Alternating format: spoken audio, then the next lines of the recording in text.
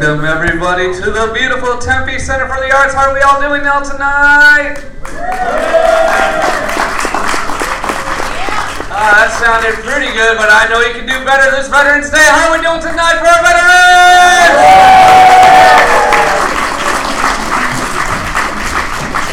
Good evening, ladies and gentlemen, and welcome to the fabulous Tempe Center for the Arts. Okay, Paul Green is our headliner. Let's hear it for Paul Green.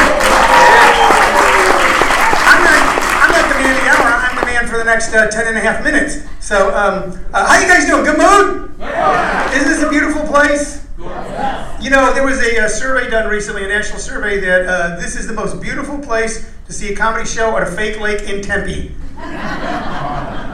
It's in the Guinness Book of Beer Drinkers. So, my name is Tony Visick. It is my distinct privilege to once a month bring you the Tempe Comedy Concert Series, which is what you are not doing comedy with us. You can end up on the most depressing show on television. So I'm glad to be here. Like I said, Paul Green, who did many shows with us a number of years back, and I told, just a few short years ago, I told Paul, I says, you need to take the opportunity to go to Los Angeles, and it started to do very well there. I called him up and I said, we'd love to have you back. So he came all the way in from Los Angeles to perform for you. And of course, from Fox 10, and I can say this without any embarrassment, a man who I watch almost every morning in my underwear, Corey McCloskey is here, along with a couple of special guests. And I'm glad just to be standing in front of you, to be perfectly frank. I'm 61, first off. By applause, how many people are 60 or over? Let's hear that. 60 or over? How many people under 60? You hear that? That's the sound of false hope. That's the sound of, I can still do something. I can still learn to play the guitar. I still go to LA. No.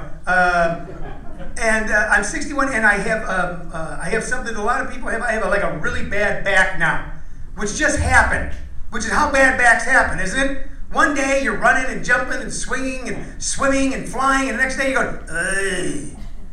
And I don't know, you know what happened? I was jogging one day, and both my feet were in the air for like a millisecond, you know, and I heard a little click in my back. And I go, within about a half a second, my world's gonna change. And I hit the ground and I just collapsed, you know? I collapsed like in those science fiction movies where a guy disappears out of the suit and the suit drops. So I don't know if you've experienced this, but I'm also 31 years clean and sober, and I go to the doctor. Thank you very much, thank you. 31 years ago, I gave up drinking, I gave up drugs, I gave up gambling, I gave up cigarettes. I'm actually addicted to quitting stuff. Yeah, I'm about down to breathing. Be going to Breath Anonymous. Hi, I'm Tony. So I go to the doctor, and I'm not saying anything. I don't know where the man was from. He may have been born and raised right down the street from me, but I'll do his accent so you get an idea. I go to him and I go, I've got terrible back pain. And he goes, oh, what kind of pills do you want? And I go, well, I said, I'm a sober addict alcoholic, and I don't want any pills. He goes, oh, you don't want any pills? Then what kind of pills do you want? And I go, no, man. I says, I don't want any pills at all. I go, I want some sort of physical therapy. He goes, oh, well, how about pills? You want those? And kept trying to push them on me. And then finally, I go in and get an MRI to find out what's wrong with my back. I don't know if you've ever been through one of these, but it's kind of cool because you get to get in this like tube, like you're going on a spaceship, you know? And then they play like German industrial disco music. You know what I'm talking about. You've been in a tube.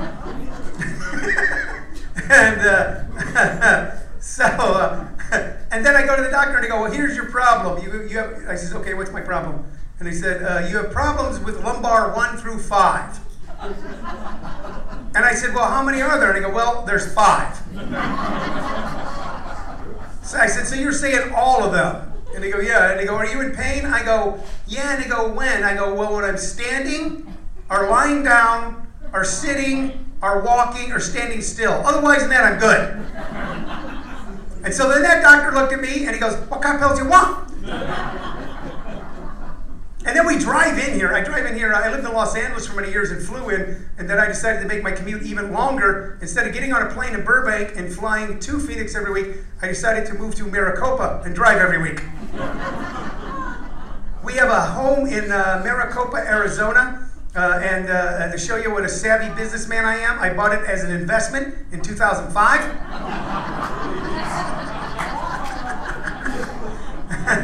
If you don't know where Maricopa is, let me explain to you where it is. You take the 10 east, like you failed and you go back to the Midwest to live with your parents. Well, those of you getting the jokes, explain to people next to you that aren't getting the jokes. Some of you having a great time and the rest of you going, tell some jokes we can dance to. And right as you're starting to leave, right as you get into where the tall cactus are, okay, right as you're getting out there where rabbits going, we don't live out here. There's the Queen Creek Parkway.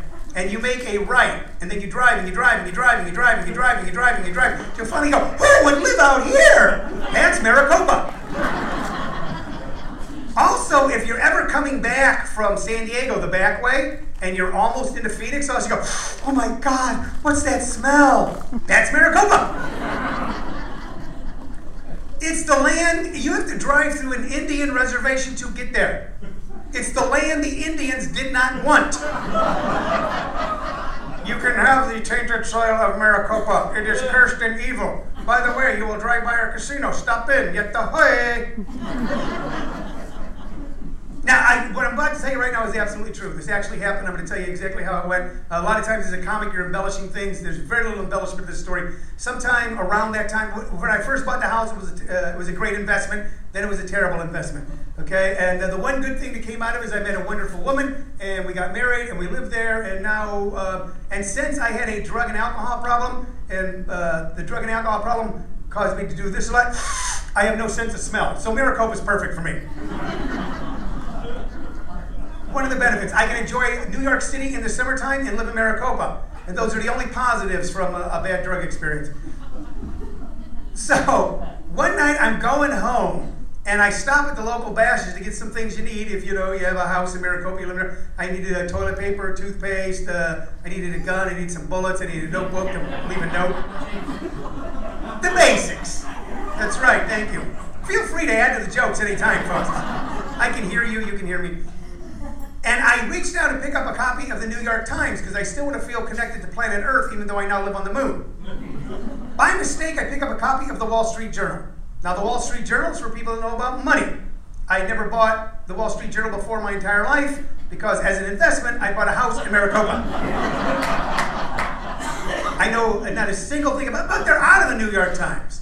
So I was going to read the Maricopa Monitor, but I didn't need to lose any more brain cells. So I take my Wall Street Journal home, and I'm sitting there, and I'm speaking with my wife. I'm reading it in front of my wife, and I'm going to reveal a little secret, a little man-woman secret. Women want to know why men will take a newspaper if they still buy a newspaper or something like that and go read them in the bathroom. And the reason we do it is so that we can read them. Yeah, uninterrupted. Because here's what will happen, and you know this. There was a woman who said that. We'll sit there reading the paper, which kind of freaks you out anyway because you can't see our face. And you'll ask us what we're reading. We will tell you what we're reading. I go, well, I'm reading about the economy. And then you'll say something like, well, did you hear about my sister? You know what's going on with my sister? And that's it. Now you've got another wasted 50-cent investment. You can tell the people that are in secure marriages because they're laughing. And the marriage is a little rocky. The guy's sitting there going, shut up, buddy. Just shut up, okay? Why don't you talk about airlines or something that comics normally talk about? So I take my Wall Street Journal and I go up to the bathroom. And I'm sitting in the bathroom. I don't even want to put too graphic of a picture in your mind's eye, but I'm sitting in the bathroom of my house that I never planned on living in. I'm sitting in a house I never planned on living in, reading a newspaper I'd never bought before. And I begin reading an article. This is all true. You can actually Google this article later on. And as I'm reading it, says my articles continue on the next page. I turn to the next page. There's my article, but at the top of that page is a giant headline. And you know what the headline said? It said, Dream Dies in the Desert, Maricopa, Arizona.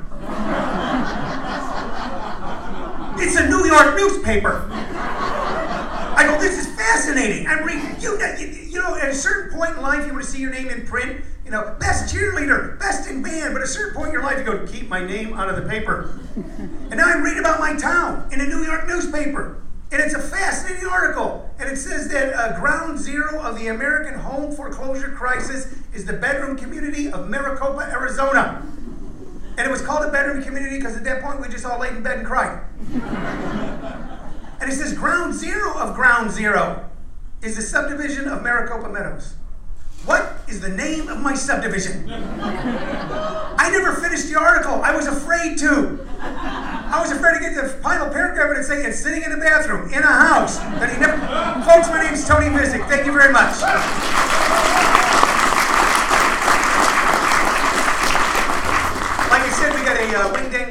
a show for you here. There's also some slips of paper on your tables if you will be kind enough. If you decide to fill those out, you can go on our email list and we can send you updates on all the shows we do every month and also tell you about some cool Amway products. So a little bit, we're going to have Paul Green, we're going to have Corey McCloskey, we got a couple, like I said, this is a great development town. We got a couple of young comics who are beginning to come along. One of the reasons this is such a successful city for comics is because we have audiences that are so supportive of them. And I know you're going to be supportive of these next two guys. Ladies and gentlemen, please welcome Mikey Vereskovic.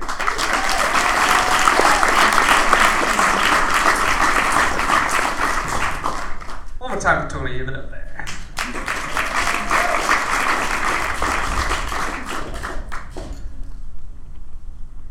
Now listen.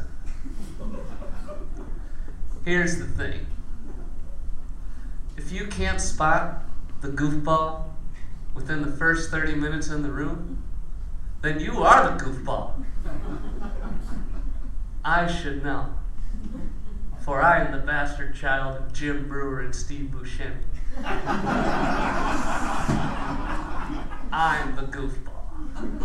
He's got the whole world in his hands. He's got the whole wide world. Like a comic, I worked at amazing Fortune 500 companies. All right, maybe 1,500. All right, I worked at Arby's. Give me a break. Stop looking at me like that. See, we sold the turkey gyro, but we live in America.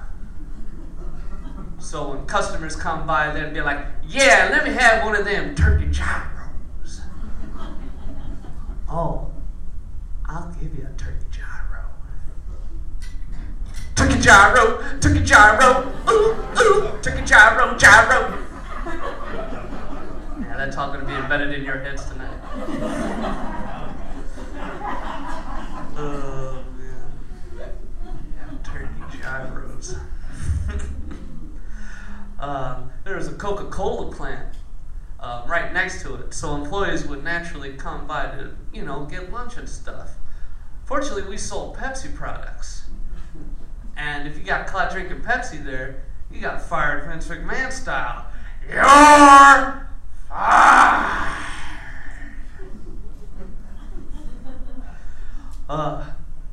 But some would still take the chance, though. They'd take the chance.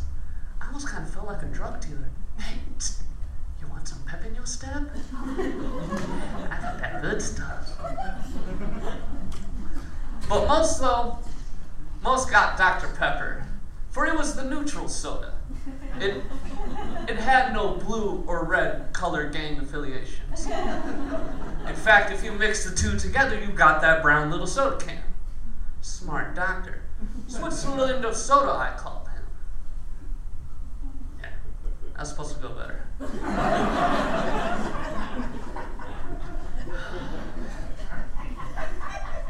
Hey, do you want to know the secret how we tenderize the beef?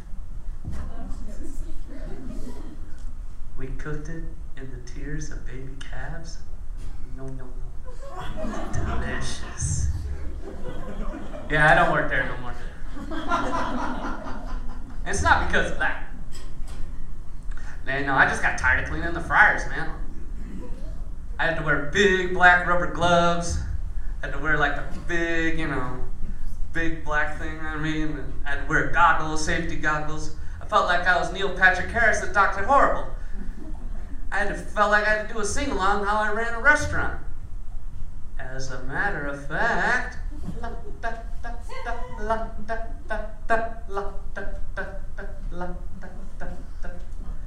time to make the curly fries, so they go straight to your thighs.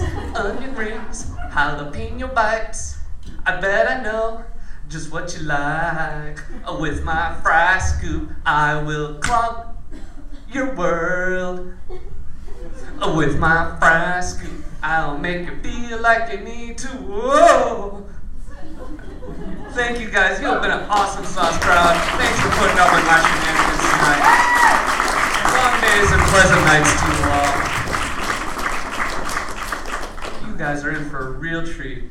This next comic is a real good friend of mine. Give it up for Abhinav Goyal!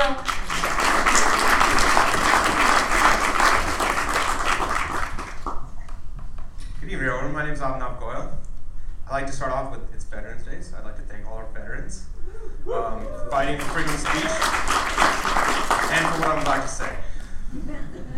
So, whenever I meet someone new and I tell them I'm an Indian, if they look confused, I'll explain to them, I'm a computer Indian, not a casino Indian.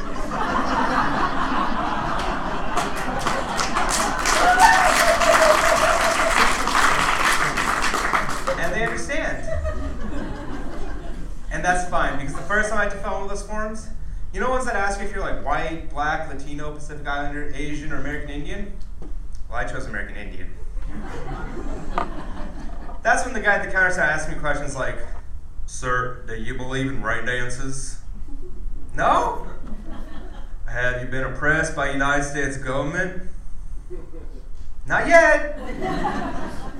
Sir, you're not American Indian. He proceeded to explain, in order to be American Indian, you have to be a casino Indian. I, on the other hand, am a computer Indian, which is labeled under Asian.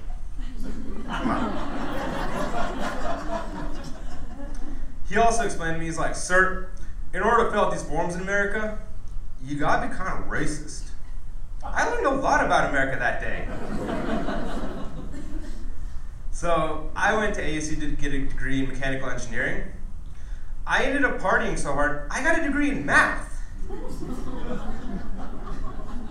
Which in my culture makes me an acute failure.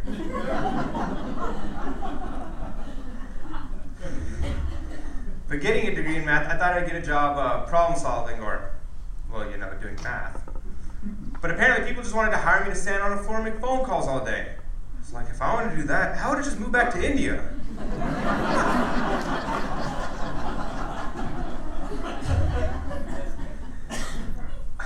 So growing in America, I noticed that whenever white people grow beards, everyone thinks it's like cool and manly. But whenever Indian people grow beards, you think we're about to blow something up.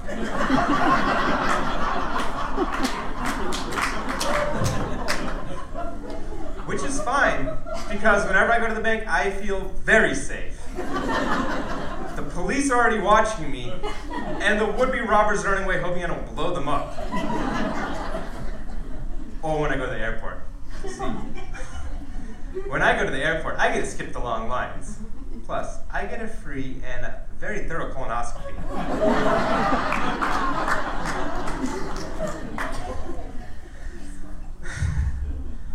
So, something I've noticed lately is that whenever I make plans with my friends, a lot of times they won't show up.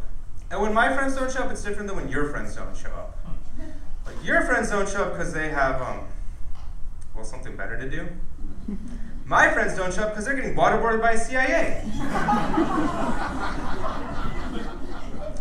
Like, when they do show up, it's like, hey man, where have you been? Why are you soaking wet? Sorry dude, I was getting interrogated by the CIA again. Apparently someone blew something up in India and they thought it was me. They did offer me an internship, however. I just have to move to Guantanamo Bay. Good luck with that, buddy. So I recently graduated from ASU in May. Of 2014. With a degree in math. And ever since then, I've been having a really difficult time getting a job. And I thought it's because, like, I'm Indian and, you know, people just discriminate against me. Turns out it's kind of a math degree. Like, I walk in interviews and tell these guys that I have a degree in math, and they look at me and go, oh, shucks, I hate math. Apparently, these people hate math more than they hate liberals. Which worked out for my friends with liberal arts degrees, because these guys would just walk in interviews after I walked out, knowing they'd always get the job. Like, I have friends who are art history majors with 401ks. Well, I'm here standing on stage trying to tell you guys jokes, trying to put together 1K. But one of the places I had to get a call back for was for a call center. Ironic, right? But it turns out being Indian isn't enough to get a job there. Like, they required me to put on a thick Indian accent and pretend like I was from the deep south. Like I was returning a phone call for them and I was like, "Hello, my name is Billy Bob Jackson. I am calling from Louisiana. I am calling to return your phone call, Mr. Seymour Butts." No, that's how I read your name. Okay, don't get mad at me. You want me to prove I'm from Louisiana? It's very simple. I eat the grits and I watch the NASCAR. You still don't believe me? You want me to prove I know NASCAR? It's simple. Cars go round and round and round and round in a circle for hours until the last one who's awake wins. Oh, you believe me now? Okay. Oh, no. You want me to prove more? Okay, I know that when Katrina comes knocking, you don't answer the door because she's in a hurricane of a mood. Okay, so now to your computer problems. Well, it just looks like you have to turn your computer off and on again. Oh, that didn't work? I don't know, dude. Goodbye. Sorry. Yeah, I didn't get hired for that job, mainly because we live in Arizona and I have a math degree. So, I have really bad allergies, and for the most part, I can keep my allergies under control. Except for when I have like a job interview or a date with a really pretty girl. Because then I just end up sounding like Gollum from Lord of the Rings, just like, "Hire me. Hire me, please." Or, "Love me. Love me, my precious." It's really very inconvenient. In fact, it's turned me into a seasonal dater. I can really only date from like November till, November. So, growing up as the child of Indian parents, I learned early on that I can insult anybody as long as I use an Indian accent. Because American people love Indian accents. For example, if I went up to someone and I was like, "You sound like a dirty liberal." See, you could offend a lot of people that way, especially in Arizona. But if I said it like this, "You sound like a dirty liberal." It's not as bad. Or if I went, "You sound about as smart as Donald Trump with Down syndrome." See, that's really offensive, especially people with Down syndrome. But if I said it like this, "You sound about as smart as Donald Trump with Down syndrome." That's actually still really offensive. Don't say that. And the absolute worst one I had was, "You smell like a dirty immigrant." Now, as the child of immigrants, that is very offensive. Please do not say that. But if I said it like this, "You smell like a dirty immigrant." See, that's a compliment, because to me, you just smell like curry. All right, that's my time for tonight. Thank you guys very much.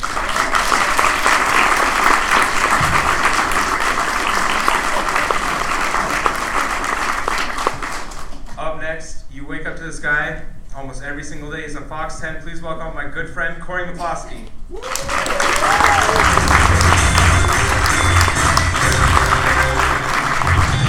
Thank you, my friend. Well, I know you're thinking to yourself two things. First, he looks smarter on TV. And second, I wonder if that shirt comes in a men's style. Yeah,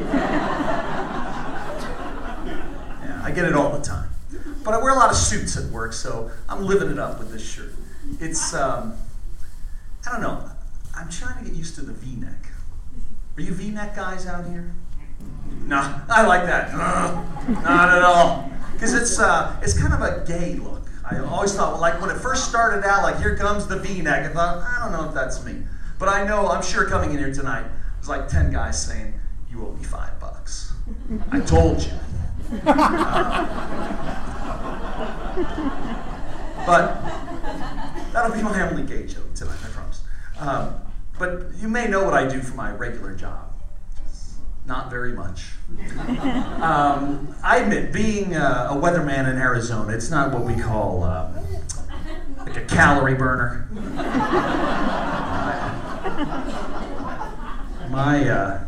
The most energy I expend really is trying to get the lid on the panic when it rains.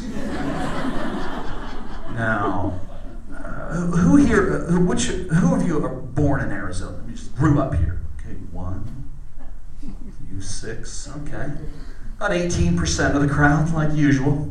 Well, it's not really polite of the rest of us to brag, but we've seen rain.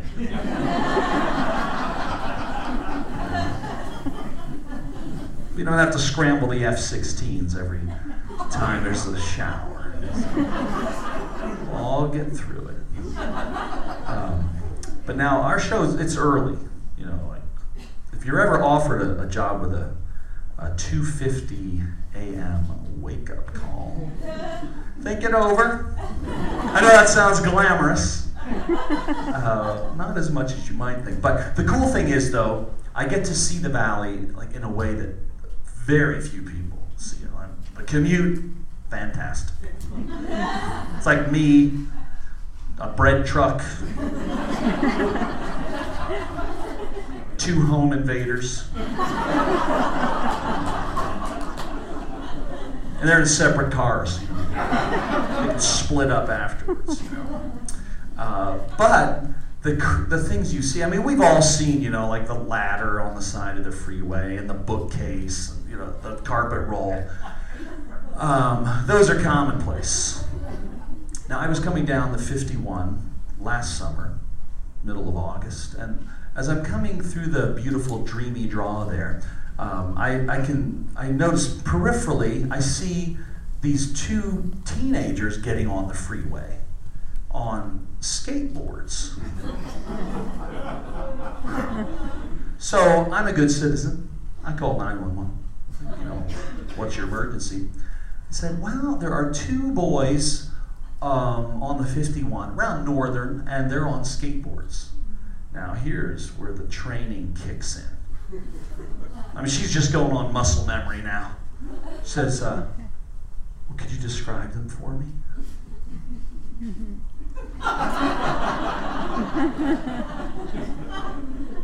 Does this happen a lot?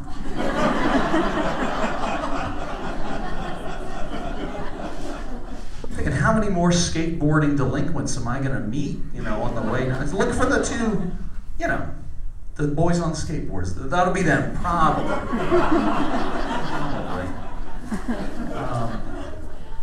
But I, like all of you, except you 6 and you, I didn't grow up in Arizona either. I'm from a tiny town in Pennsylvania, center part of the state. Pennsylvania, as you know, is the gateway to Ohio. It's on our license plates. It's kind of sad. But growing up in a little town, many of you are probably small towners. We've got some out here tonight. Littleburg, you know, it's nice, isn't it? What place is that? Yeah. Pine Hills, Florida. Do you know the top elevation in Florida is like 8 feet?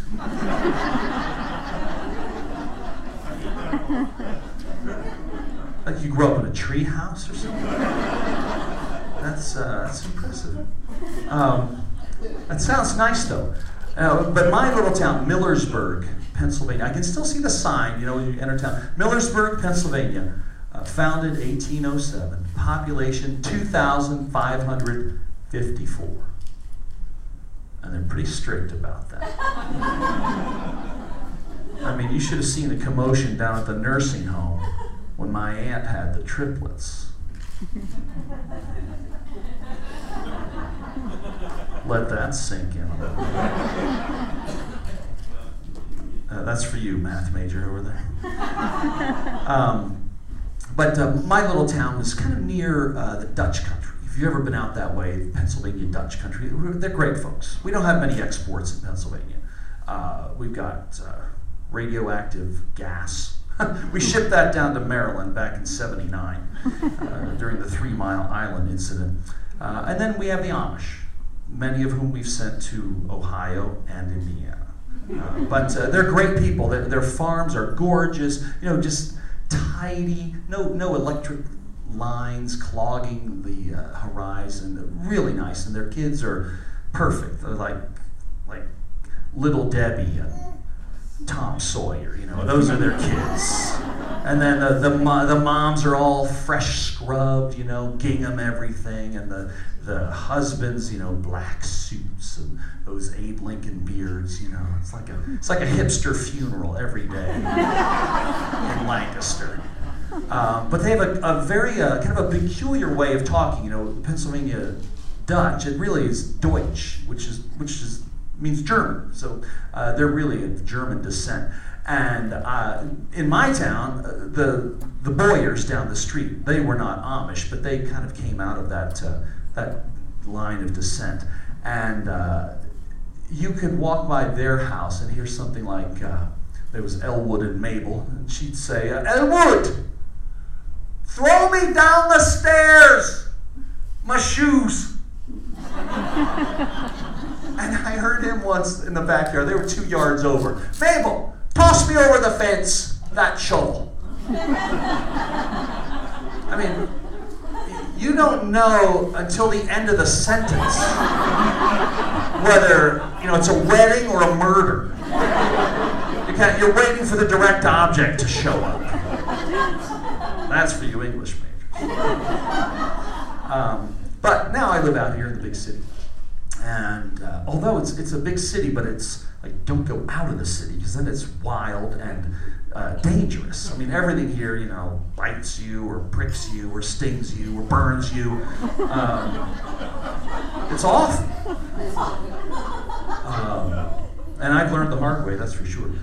Got any dog lovers here? Dog people? There you go. See, that always brings the mood up. And what kind of dog do you have, miss? A Maltese. Oh, well, as they're known in Arizona, nature's candy.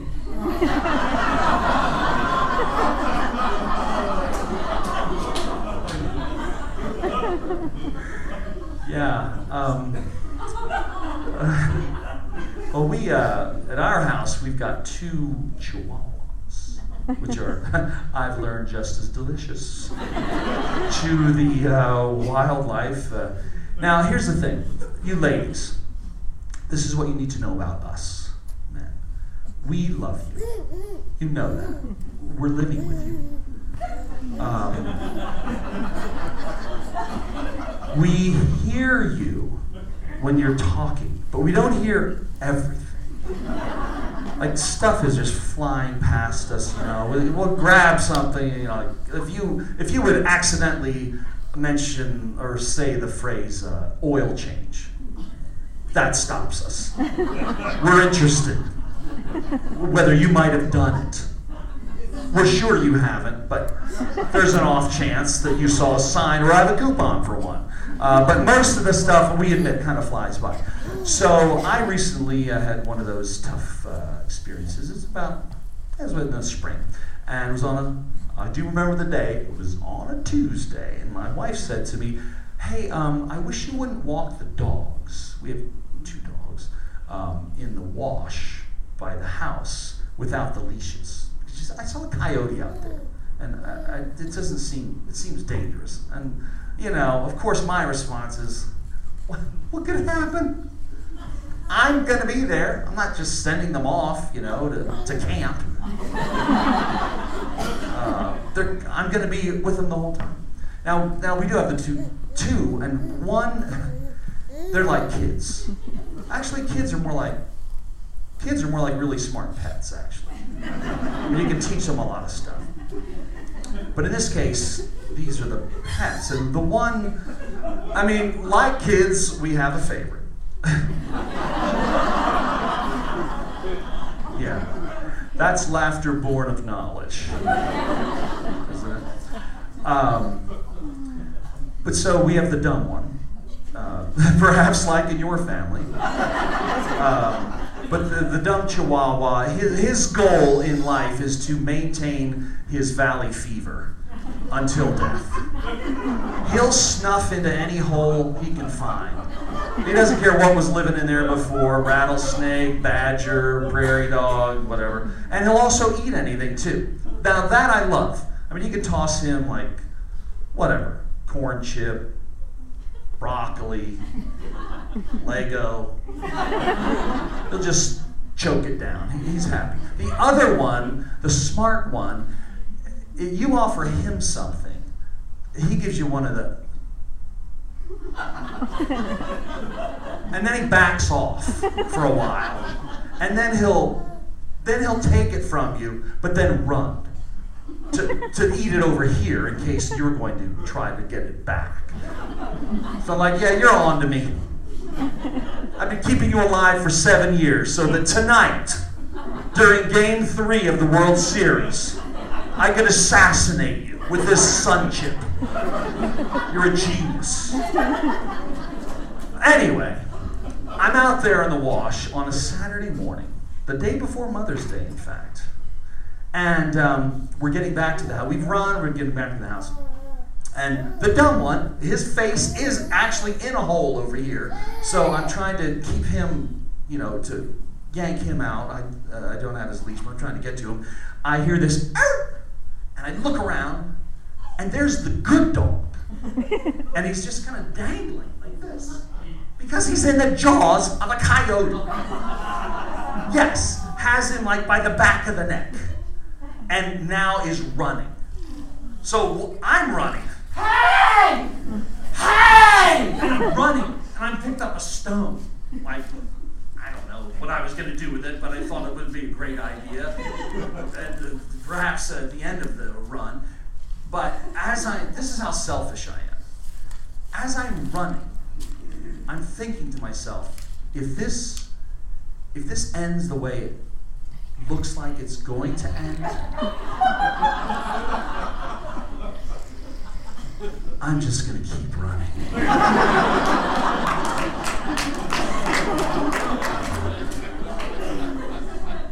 There's nothing left for me back there. I've already been told. Well, thankfully, as I got into the brush where I couldn't even see them anymore, zoom, the dog comes shooting back out of the brush, and I'm saved. I don't know what happened in there. The coyote's probably thinking, how can I eat with this mental patient screaming at me the whole time? But anyway, it all ended well. We got back to the house. This is the perfect finish. The dogs got in, and the one's all slobbered up, in the neck, and the other one's sniffing him because he's never sniffed a coyote's spit before. They jump up on the bed, and I'm lying in the bed. I'm looking over for the damage, little puncture wound, but all was well. And my wife just came strolling through.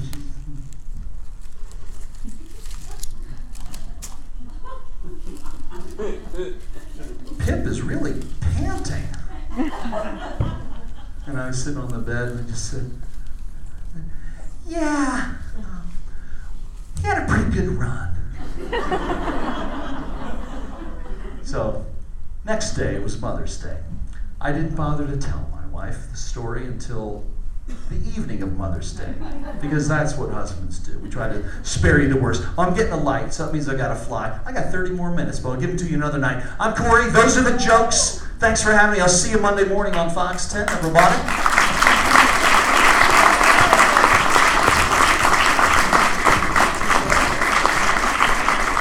Corey McCloskey, ladies and gentlemen, keep it together. He's right there. He's right there. He can hear you. He's right there. You guys having a good time? Yeah.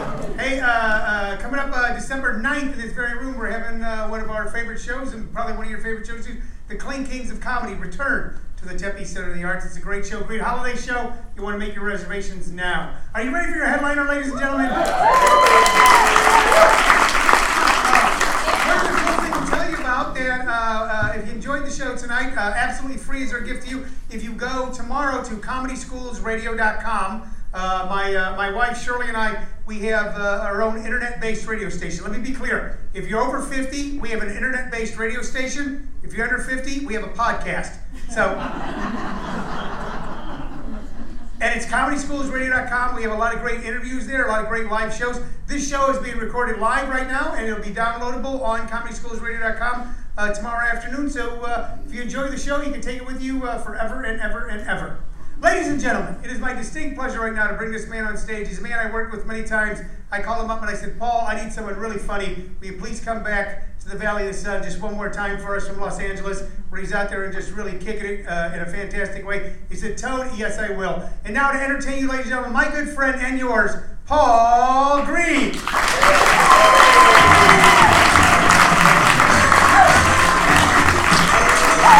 For Tony Business. Special thanks to Tony for, still having a house in Maricopa, Somebody's got to live there. Everyone else left. Special thanks to Mikey V. Yeah. I don't know, but I'm pretty sure that Turkey Gyro is going to be sweeping the nation here. Hey, have you guys heard about the Turkey Gyro? No. Here's how you do it! And they're going to put on the instructional video. It's going to be Mikey V on this stage with that microphone stand. I'm pretty sure I don't want to touch that microphone stand. Mikey V has done things to that microphone stand that should never be done to microphone stands. Look how uncomfortable it feels. It's just standing there. Doesn't know what to make of what just happened. That's all I got about Mikey V. Let's keep it going for him. Corey McCluskey, ladies and gentlemen. A weatherman who did that entire set without a teleprompter, right? I could have sworn Corey's just going to be up here. So we have a joke right over here. And as you go to the joke, and then there's going to be a punchline pushing in right through here. We're going to have a high-pressure story that's going to come in. It's going to wipe out those punchlines. Coming in from the east, we're going to do a little crowd work. We're just going to talk a little bit to this person, and then we're going to just wrap it all up, and then it's going to be some laughs right here. Thank you, ladies and gentlemen.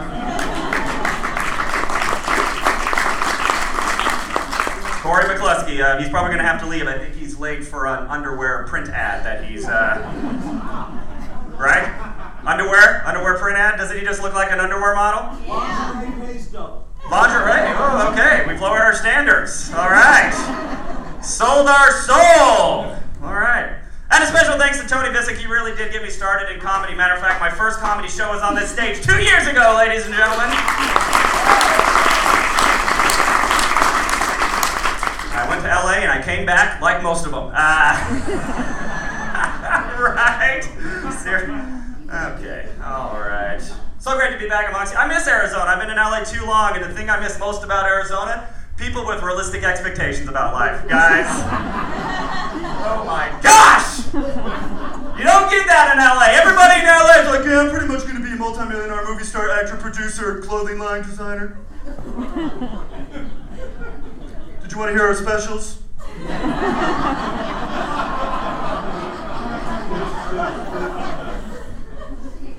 We've got soup. Want soup? I'm no different. I went out to LA, I wanted to pursue comedy, and somehow by accident, 2 months later, I was an actor. Still don't really know how it happened, but I was following the career path. See, 2 months, I was an actor. 4 months, I started writing my TV pilot, and then 6 months, I was clinically depressed. So I was taking the fact, oh, wow, okay, you guys really love me. You're like, no, Paul. We're not going to laugh at your depression. And then a year later, I came back to my hometown. So that's pretty much what they all do. That's what they do. It's been fantastic, though. LA can be very discouraging, though. It can be a very discouraging town. When I decided I want to be an actor, this is a true story. It's a little edgy. I'm not an edgy guy, but this is just what happened, okay? So I'm just warning you now. You're going to hear something a little edgy.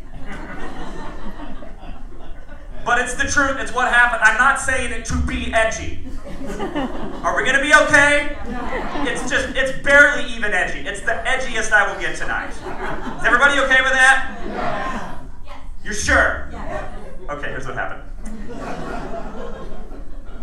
So I take this acting class. It's my first acting class. I'm really nervous. Because this teacher, she's like this iconic acting teacher in Los Angeles. She has an office right on Hollywood Boulevard, right around the corner from Chinese Theater, and I'm really nervous for this acting class. So I go to the acting class. And in the first class, of course, she has me read a scene, as you do in acting classes. We haven't got to the edgy part, okay? This is all just the milquetoast part. I'm setting it up for when it gets a little edgy, which you all said you're okay with. So was the baby. All right. Baby's like, get to the joke already. Babies get very impatient. No, this is a true story. So I'm very nervous. The first time I'm in front of the class and I have to do this scene, I literally say one line. The teacher stops me and she goes, Paul, why are you acting so rapey?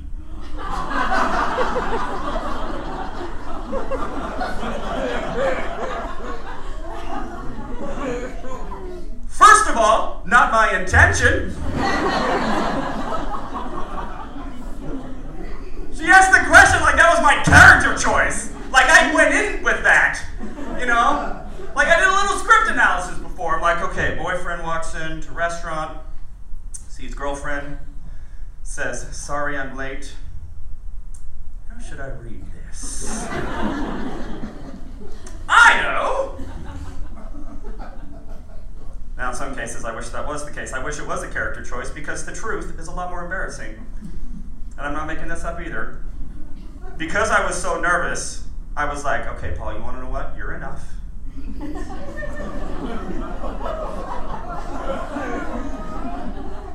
don't need to be anybody else but you.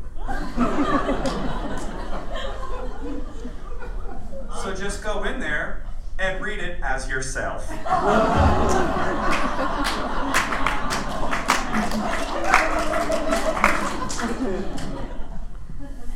I learned a lot about myself in Los Angeles. Like perhaps why I'm 35 and still single.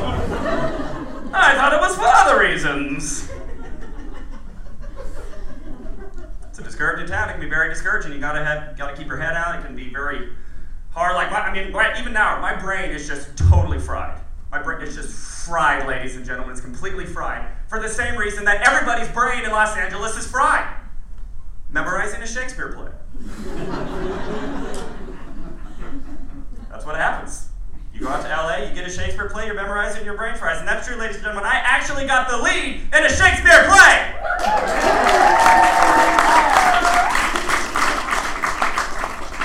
It was very hard to get. In the audition, they asked me one question. They said, do you have a life? And I said, no. They said, be perfect. Yeah, that's... Like, you don't want to hear me act? They're like, no, nobody understands what he's saying. We just need to know if you can show up to rehearsals 4 hours every single night of the week and then go home and memorize a Shakespeare play.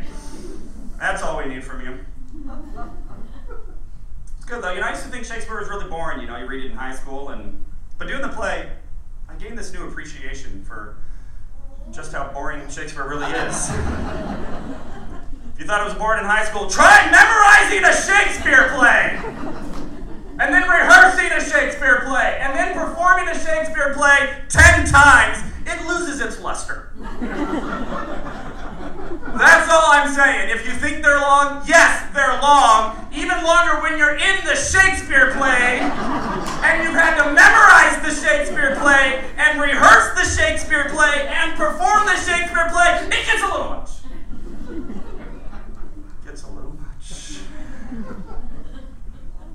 Shakespeare's interesting though, because I remember I was in a communications class once and my professor said, the sign of an intelligent person is someone who can explain complicated ideas in a simple manner that everybody can understand. That's an intelligent person. Which I think makes Shakespeare the biggest moron ever. Shakespeare does the opposite. He takes a very simple idea, very simple, and he will explain it in the most complicated way ever. Shakespeare might say something like, anon the sun's won't kiss the morning dew.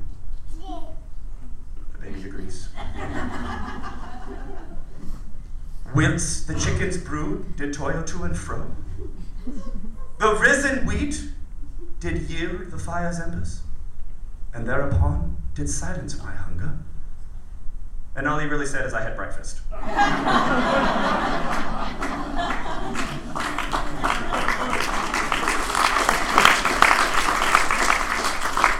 And for the Shakespeare nerds in the audience, I'm not kidding, I actually wrote that in iambic pentameter.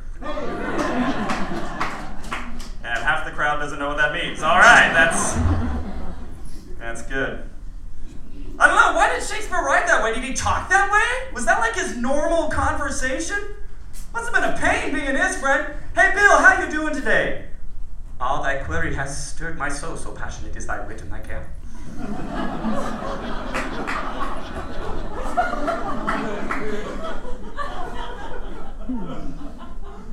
But shall I tell us thee all be well, what I can't see but heaven from hell?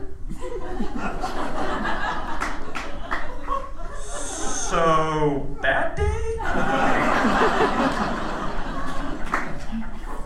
I'm gonna have to get the Cliff Notes. I'll talk to my professor real quick, figure out how you're doing. I have no idea. They say Shakespeare wrote comedies, but I can't see Shakespeare doing comedy today. I tell us thee, what be the deal with airport security, right? Does I not speak truly? Does I not speak truly? Airport security? I tell us thee, shall I but endure 1,000 X-rays upon my soul, or endure the shame of their formidable caress?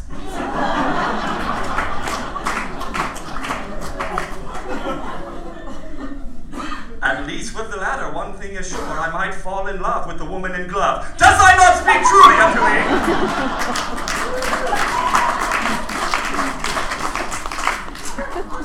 me? Shakespeare doing crowd work. Excuse me, fair maid, what be thy name? Milka. Milka.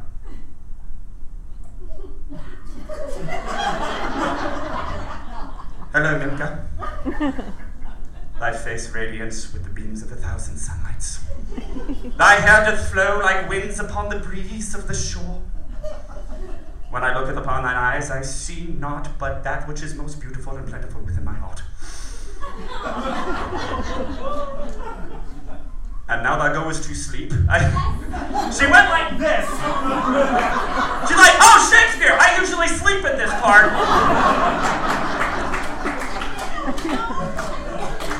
You don't know Shakespeare? Shocker. You want to know who else doesn't? Everybody. Everybody doesn't know Shakespeare. Oh, thank you. Thou complimentest me. Indeed, my heart goes flitter-flatter. Now tell us me, Milka, what doest thou for thy work that thou might pay thy rent and furnish food for thy tummy? First grade teacher. A teacher of the first grade? One person cares.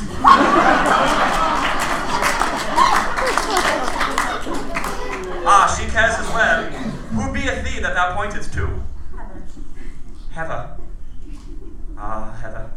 Like the sweet fragrance of flowers upon a meadow. Art thou? Oh, I think.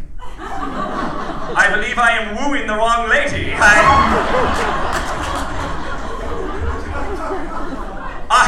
I woo here, yet she swooneth.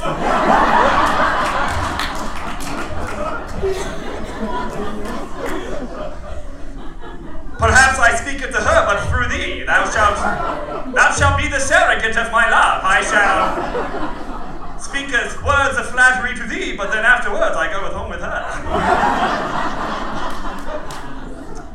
On second thought, perhaps not. I see thou hast a strapping young gentleman next to thee. Is this be thy companion of some sort? Tonight, yes. Oh! She committeth not. She keepeth her wings free like the birds that shall waft upon the wind. Shakespeare doing crowd work, ladies and gentlemen.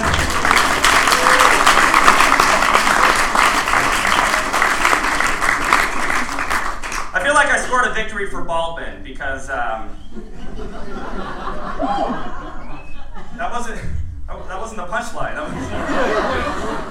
You guys are awesome if you'll just laugh at the setup. What's the deal with the freeway? Freeways! That is so right! I get that! Freeways! Thank you. No, that's truly incredible. No, but not only did I get the lead in a Shakespeare play, ladies and gentlemen, this bald guy got the romantic lead.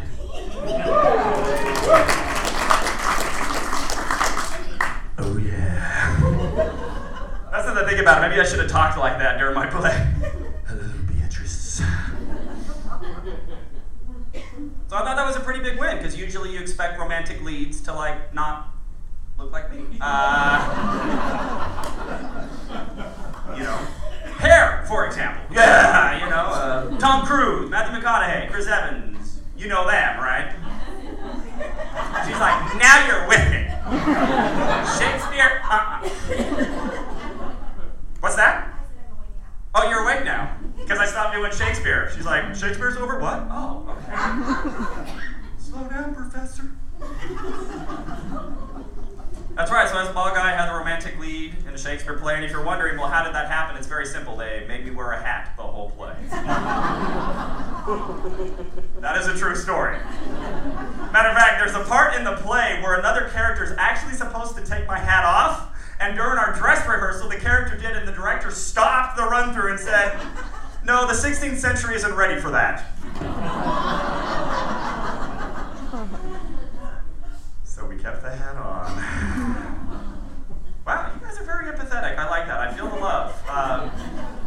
I feel uncomfortable doing self-debasing humor now. I don't know how I got a lot of self-debasing humor coming up, so you're gonna need to just laugh at it. You don't need to be, because then I feel like, well, now I just gotta talk awesome about myself. I can turkey gyro, can you?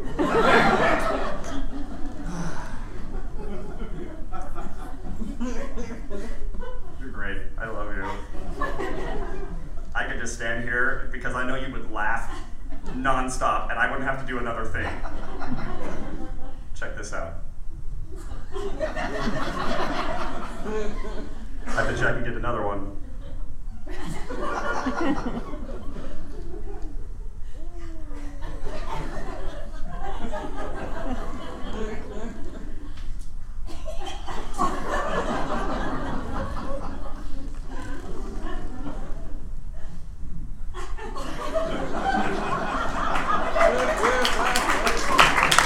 And now you're all clapping. I haven't even done anything. You're like, yeah, minimalist. Less is more.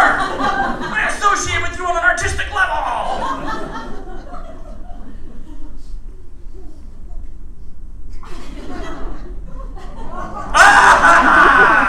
She tried to outplay me. She's like, okay, I'll laugh. I'm gonna be honest with you guys. I know that I look like I'm bald, but I shave my head bald. The reality is I'm only mostly bald. But I'm insecure about being mostly bald. So I shaved my head to be all the way bald. That way you wouldn't know that I'm only mostly bald. That's right. You thought you were talking to an all the way bald man. But no, Malika. I'm only mostly bald. That's such a weird thing to me. That seems like the worst plot ever. I feel like one of those villains from like the 19th century Bob. They're like, they'll never suspect the bald man of being mostly bald. Yeah. Sheriff Pumpleton will never be the wiser. Ah. You think I'm mostly bald now? I'll take a Mach 3 and they'll never know the difference. Yeah. It's got that bumbling sidekick. Your evilness, they'll still know you're bald. Quiet, you! I'm the brains of this operation. It's just weird because that's what you do, you know? Like, I started going bald, and so I was insecure, so I shaved it all the way, just to own it. But I don't do that with anything else. Like, I gained a little bit of weight, but I'm like, oh no, better become obese. I don't want people knowing I'm chubby. That would be awkward.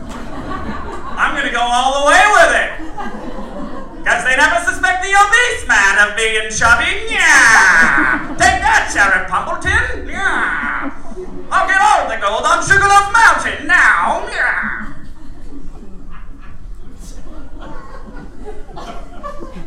I might have a chance with her.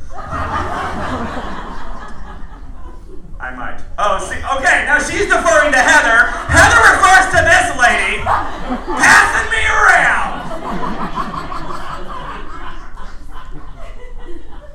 Are you single? Oh. As of 10 minutes ago? Quick, change the Facebook status, change the Facebook status.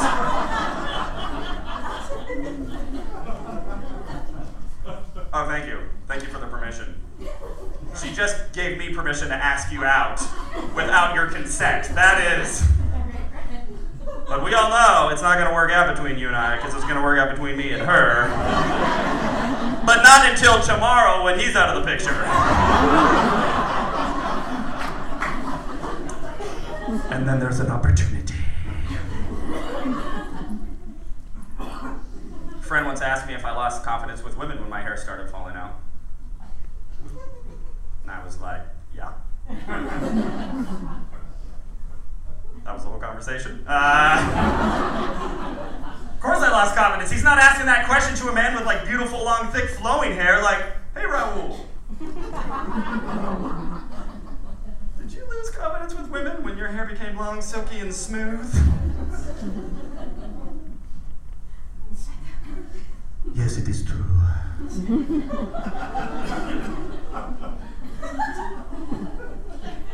I did not know if the women would notice me.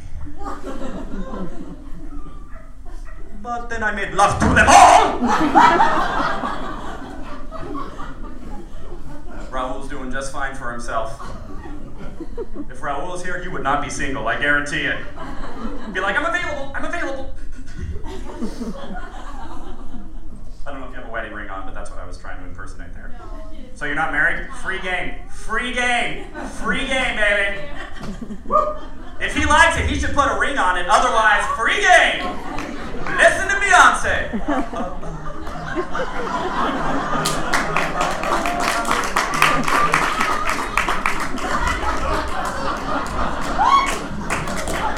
And turkey gyro.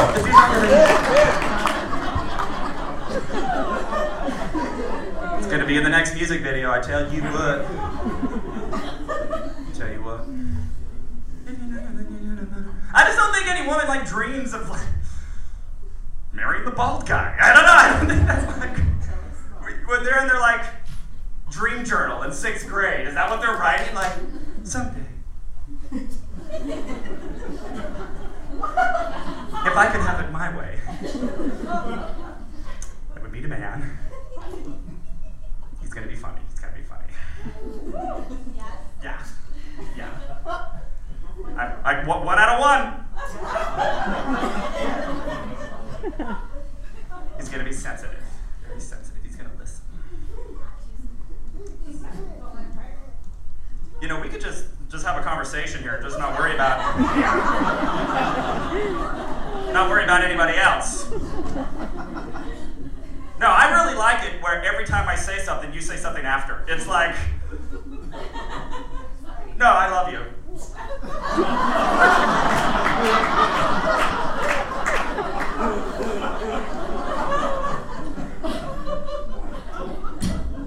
I keep pronouncing your name wrong. Can you say it one more time? Malika. Oh, I did say it right. No. Oh, okay, I said it wrong.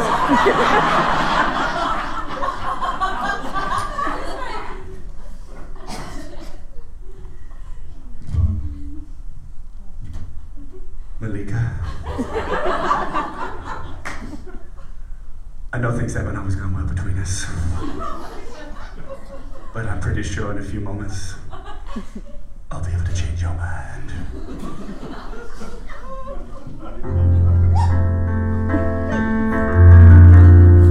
Yeah, Malika.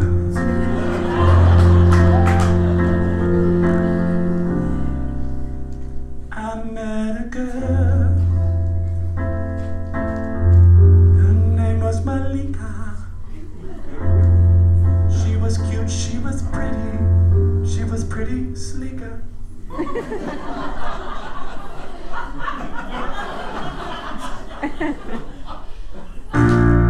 She said she taught the 1st grade.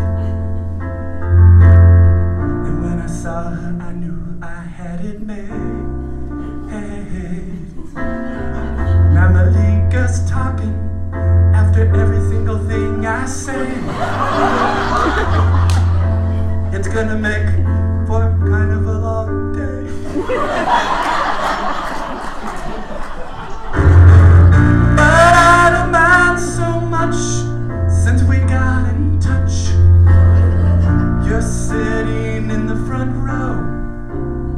not fate, it's how things go.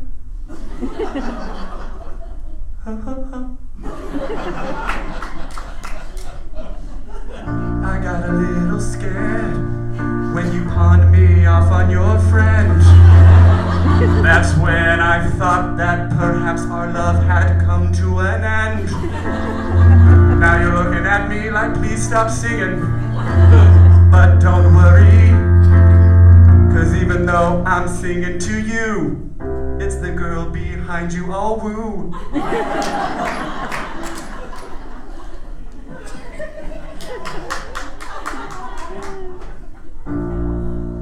Malika.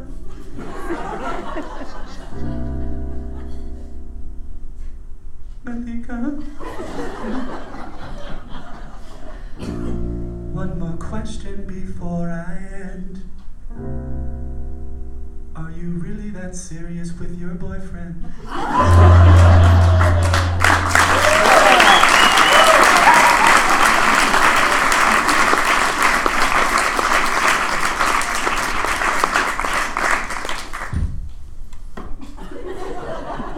Hard to say no now, isn't it?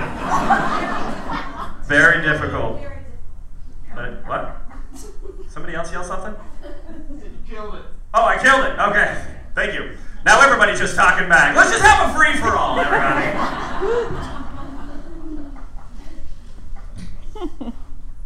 I just don't think very many women write that in their dream journal, is what I'm saying. Nobody wants the bald guy. Think about it. You ever seen a bald Prince Charming? Has Disney ever had a bald Prince Charming? Think about it. No, they haven't, because I Googled it. There are 2 bald characters in all of Disney. The fat soldier from Mulan.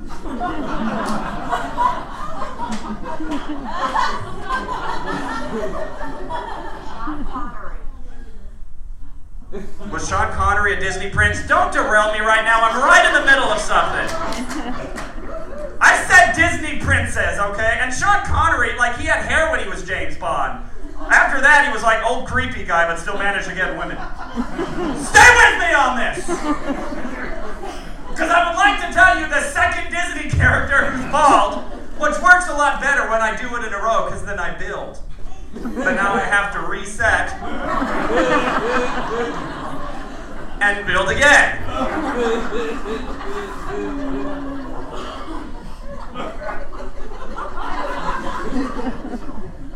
Only 2 bald characters in Disney. The fat bald soldier from Mulan and one of the dwarfs. I don't remember which one. Dopey. Is it Dopey? You see, you know, because it's so rare. And guess what? They also make Dopey wear a hat.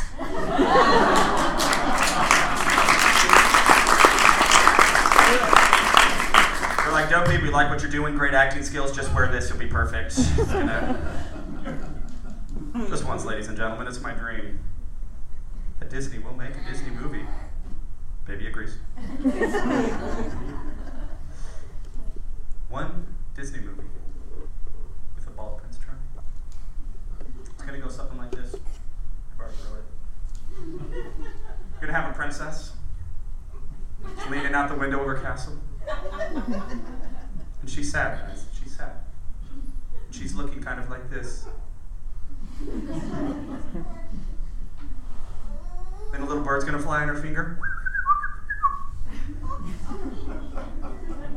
Hi, Truly Timmy.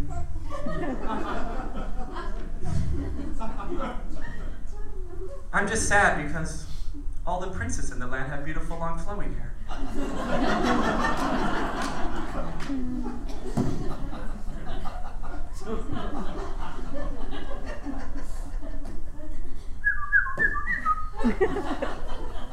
Oh no, Trilly Timmy. Not for me. You see, I want a man who's bald. I want a man whose scalp has seen it all. If a man such as this should give me a kiss, my life would be such bliss. La la la la la.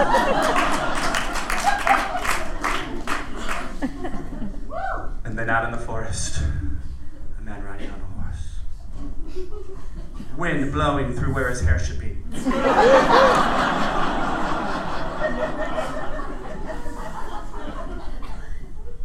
Who's that, Trilly Timmy? Prince Cue Ball.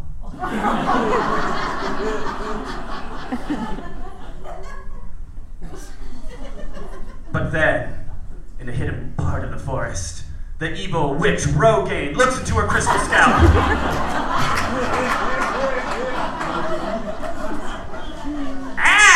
Prince Cue Ball thinks she's gonna find love. I'll have something to do with that.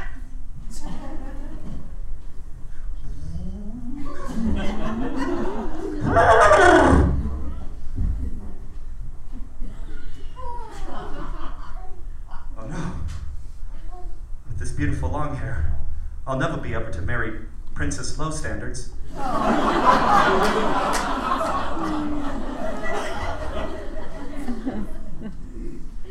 With long hair, I'll only be able to marry every other princess ever! Who should I choose? Should I go to Asia, marry Mulan? Go to Europe, marry Belle? Or Esmeralda? Go to the Middle East, marry Jasmine? Go to Russia, marry Anastasia? Go to America, marry Pocahontas? Go under the sea, marry Ariel? I think Prince Cue Ball's gonna be fine once the hair kicked in. Wish I had a more climatic ending for that, but it ended bad. It ended bad for everybody. She left?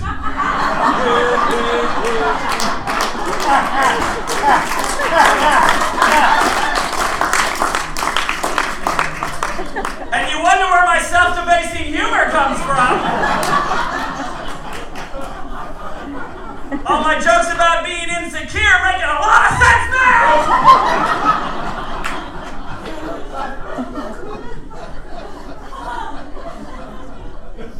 She even has a boyfriend! She's like, I don't know, that's too much. That's too close. Too close for comfort.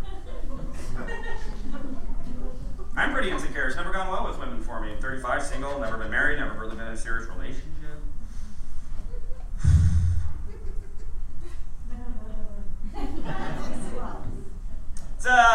It's a difficult situation when, like, you ask a girl out and you immediately know she doesn't want to go out with you. You know, like Malika.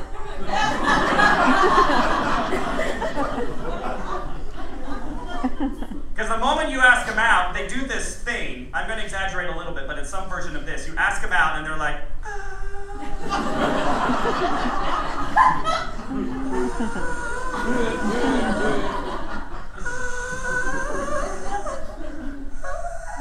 and in that moment, what they're trying to do is they're trying to think of an excuse to get out of it. And trust me, we don't want to be in that situation any more than you do. We're sorry. It would be nice if everybody who asked everybody out was just interested in being asked out. It doesn't happen that way. For me, it happens that way almost 0% of the time. But in that space of panic, they will just say the first thing that comes in their mind to get out of there, even if it makes no sense. This is an actual turn down I had from a girl, and I'm not making this up. I wish I was. Heather, you'll probably relate. Probably shared a line like this. So I asked this girl out. We were having a conversation like at a party. I don't remember the exact circumstance. I thought it was going well. You know, she was talking back. I mean, it was a dialogue. There was some back and forth. Like Malika, who just, said something after everything I said, but it was welcome. She's out of the room. I can make fun of her all I want now. And she has a boyfriend. All right, I got no shot with her. But back to the story. So I asked this girl out. I saw the moment of panic. I'm sorry. I'm not dating anyone right now.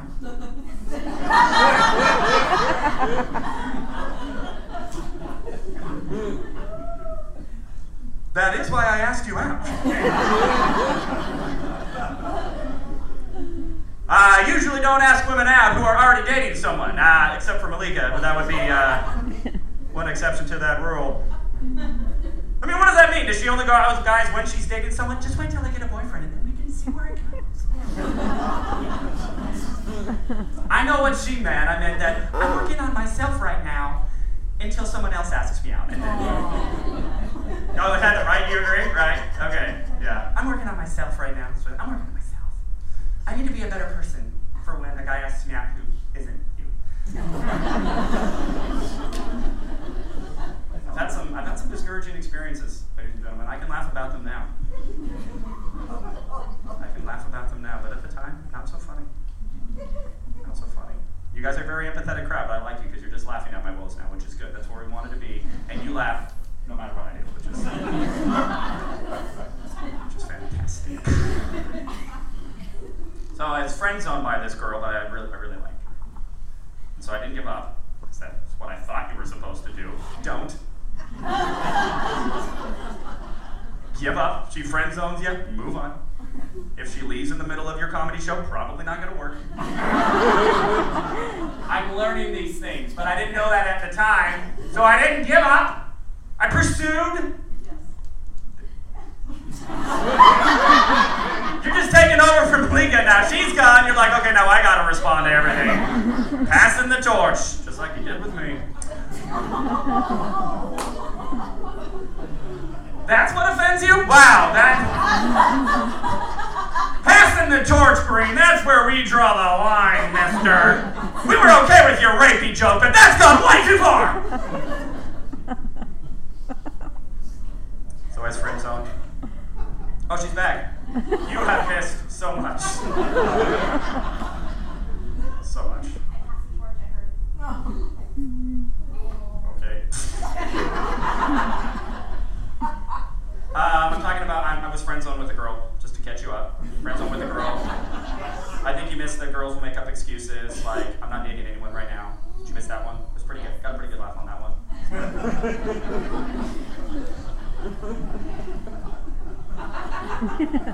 Don't make me sing you another song. Oh, you want another song? I'm not gonna sing you another song. I'm not gonna.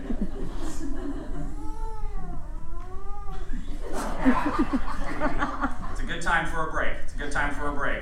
We got a good dip in the energy. I've been pretty high energy. Now we're just kind of relaxing. But don't worry, I'm gonna bring us back and then I'm gonna kill it with a closer. That's how I roll with it. Where was I? Friend zone, yes! I never really left, actually. No, that's actually really funny. Where was I? Friend zone. No, because I never left. So I still am there. Jokes are so much funnier when you explain them. See how much funnier that was? So I'm in the friend zone.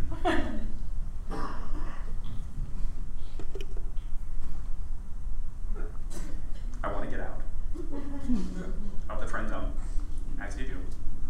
And a golden opportunity fell upon my lap. I wish I would have used different words right there.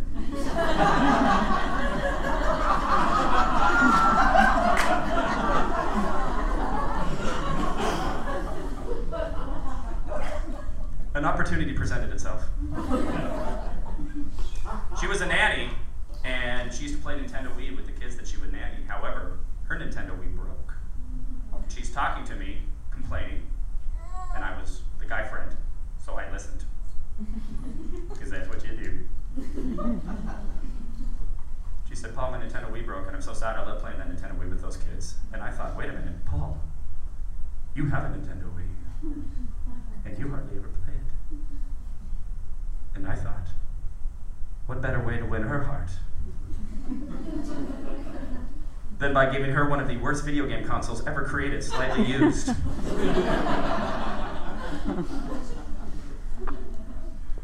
And her birthday was coming up, ladies and gentlemen. Opportunity is knocking. I am going to turn this relationship around with a thoughtful gift because we also know how well that works. So I wrap up my Nintendo Wii, and it just so happened I was going to be out of town on her birthday. And I was like, oh, opportunity again. I can make this just so thoughtful. I'm with you. We're all struggling. We're all struggling. It's a long night. It's a long night. We don't know how long I'm going to go. Got to drive home. Trump's president. You know, there's a lot going on. A lot going on. A lot of stress. So, I arranged with our mutual friend Kevin. I was like, Kevin, will you please deliver this gift? I'm going to call her May because that's not her name. And this is recorded. And I don't want her to know I'm telling this story. I give the present to Kevin. I say, Kevin, will you please deliver this to May on her birthday? Hand delivered. From me. And I go out of town, and I didn't know how it was going to end. I didn't know if it was going to be too much, because sometimes if you do too much, it scares them off. But, you want to do something. You want to make an impression, You want to be like, you see, I'm thoughtful. I can do stuff like this, and I'm not afraid.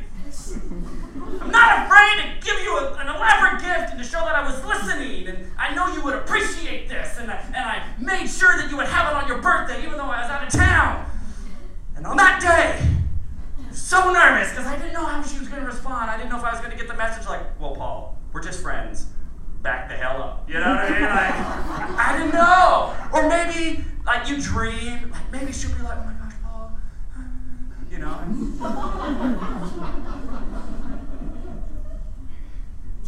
I wait all day. No message. No call. I wait all afternoon. No message, no call. If you're sad at this part, it's about to get worse. Gearing up for it. Finally, that night, she calls. And she is flattered. She's appreciative. And I'm like, oh my gosh, maybe this will be a turning point. She's like, Paul, I'm just so overwhelmed. Thank you. And she's thanking me. She's like, this is the best present I have ever got on a birthday. And I'm like, oh my gosh, this is going really, really well. And I'm pleased to announce, ladies and gentlemen, that after 6 months of dating, she married Kevin! The delivery boy! They have 2 kids! They're always posting happy pictures on Facebook! She got a husband! He got a wife! They got children! And I don't even have a Nintendo Wii!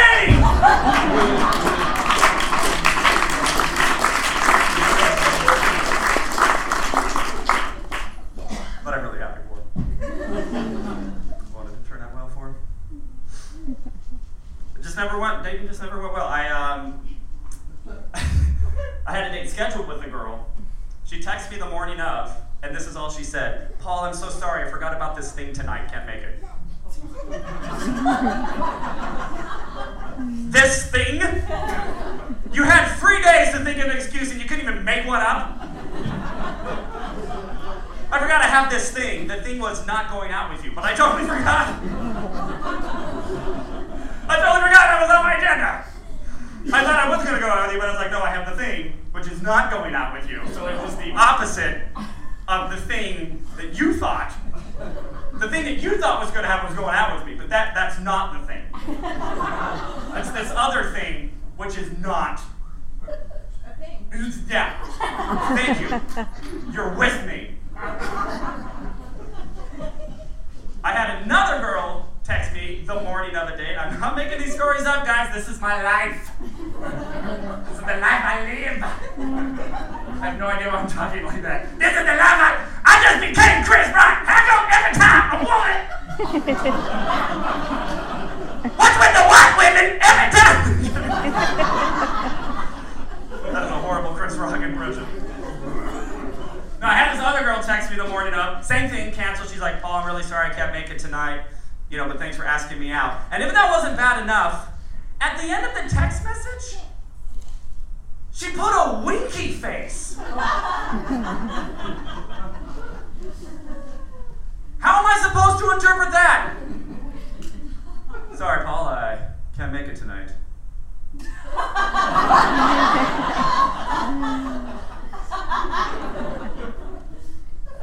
I seriously thought maybe she was flirting with me, like maybe this was a joke, like, sorry, Paul, I can't make it tonight. Just kidding, can't wait to see you. The just kidding text never came. So,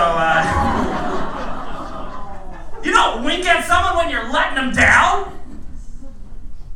Sorry, Stephen, after reviewing your quarterly reports, we're gonna have to let you go.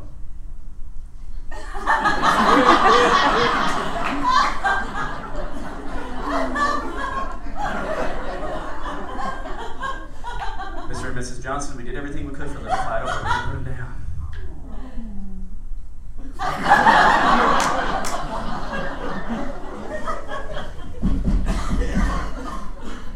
Hey, Hillary?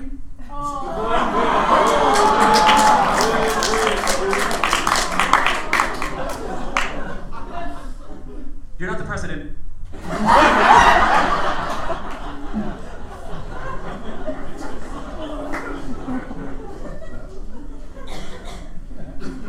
I'm hopeful, though, ladies and gentlemen, because I've gotten a lot of advice about dating and relationships in my life. Clearly, it's working. I had somebody tell me once, like, Paul, love is going to happen when you least expect it.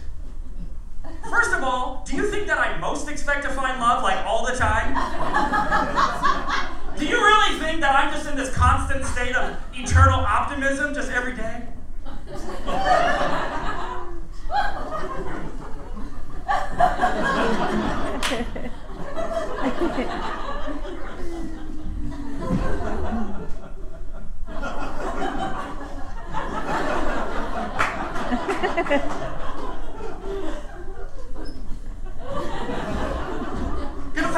Gonna find love every single moment of every single day.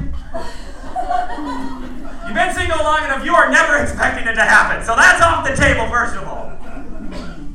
And then, love will happen when you least expect it? What? Nuh-uh. Because when I was driving here, ladies and gentlemen, was at a rest stop, sitting in a bathroom stall, and it occurred to me, this is when I least expect to find love.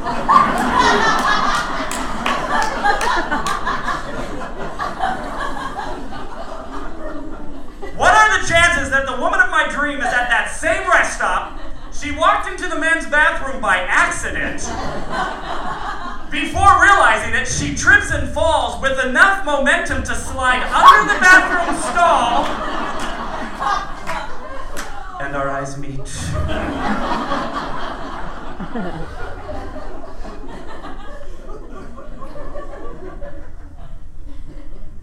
My name's Paul.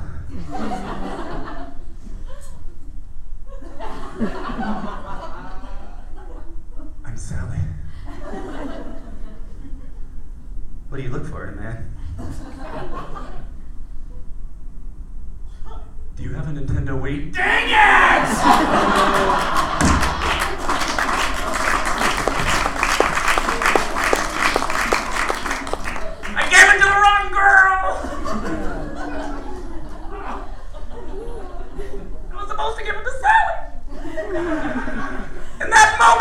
When I least expected love, it was there. And I didn't have a Nintendo Wii. But I can't complain, ladies and gentlemen. Matter of fact, it's funny, I actually had a comedy teacher in Los Angeles say that every comedian, every joke at the heart of it is a complaint. Which I never really thought of before. Then I'm like, but I don't really have a lot to complain about.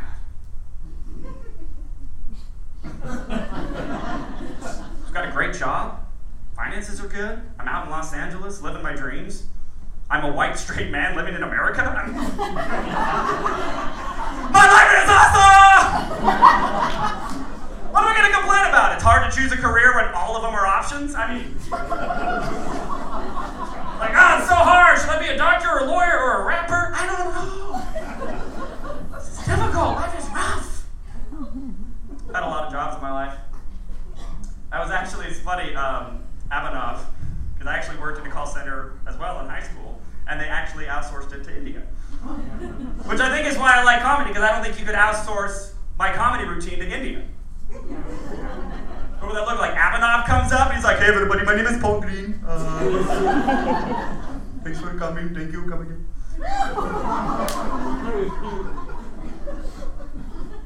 College, I became a realtor, which was really hard. I actually found the easiest way to make money as a realtor was to get another job. So that's what I did. I actually got a job as a bus driver. And the first route they gave me, and I'm not making this up, was to drive all of the kids in the district with severe anger management disorder.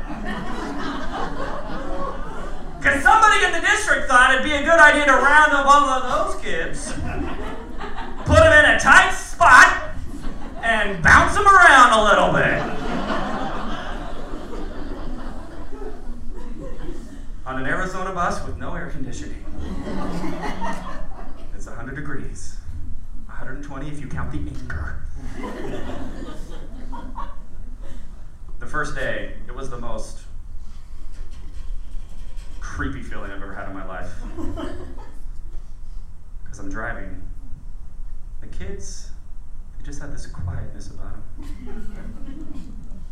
This eerie silence. And you knew that at any moment, things could erupt. So one day I was driving. Things are going good. All of a sudden I hear this noise. I look in my rearview mirror. And I see what I can only describe as life boxing. And in the back of a window seat, standing at 5'5", 127 pounds, is David! My parents just got divorce concert! And in the middle aisle seat, standing at 133 pounds, 5'4", is Jessica! My parents are rich, so I feel entitled to lash out at others as a way of gaining attention, Mendoza!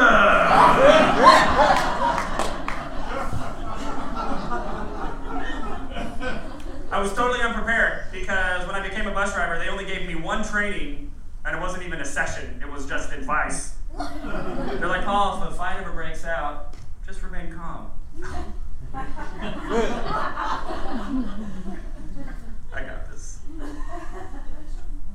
Will the two students currently engaged in a violent altercation please stop?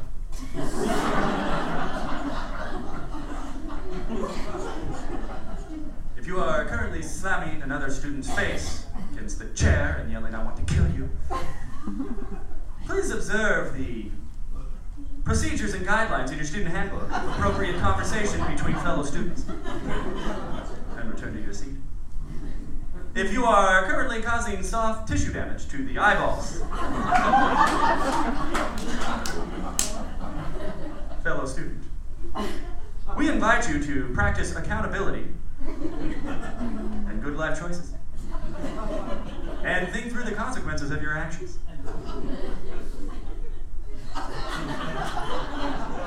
I had no idea what to do. I probably had a better chance just making money on it. I should have been like, hey, who give me 5 to 1 on Mendoza? 5 to 1 on Mendoza! Should have just become like the Don King of anger bus boxing. Today we are going to crown the king of the bus. It's going to be a melee on the highway, a cruising while bruising, a rumble in the big yellow jungle. Only in the school bus can you become the king and be crowned a champion. Please don't stand until the boxing has come to a complete stop, and after the blood bath, please put up your trash, and after the blows, please put up your windows. God bless America.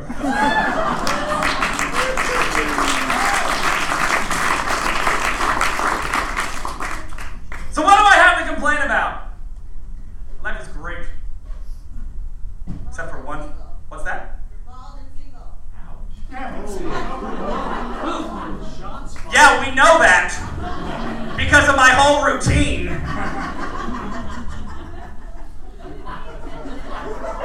You see what I go through here? Did you just show up? Did you just now get here? Hey, who are we watching tonight? Man, that guy's bald. Do you think he knows?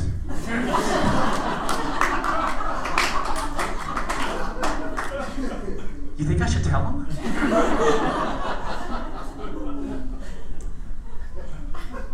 I really only have one complaint, ladies and gentlemen, which I'm going to share with you now. That is when song lyricists cop out and they don't actually write song lyrics.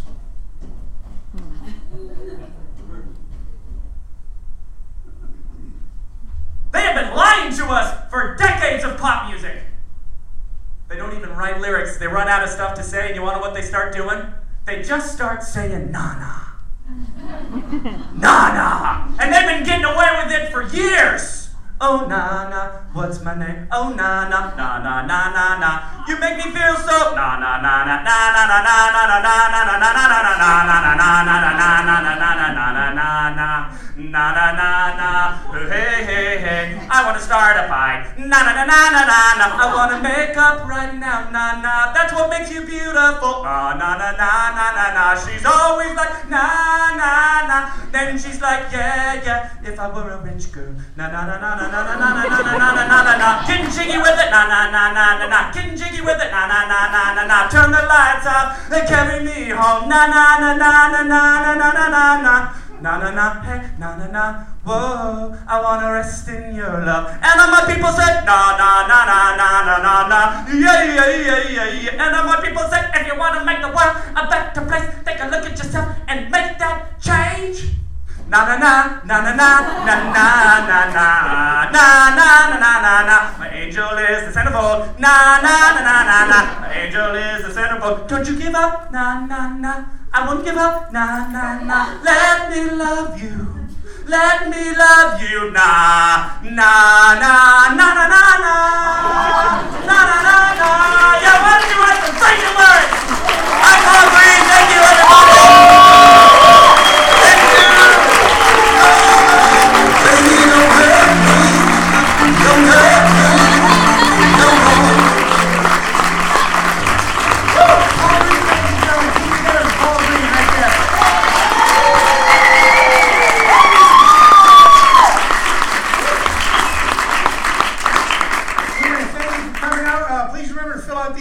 Little slips of paper on your table so we can tell you about the great shows that are coming up. When Paul's coming back, tell you all about the Clean Kings of Comedy December 9th. Once again, let's hear it for Corey McCloskey.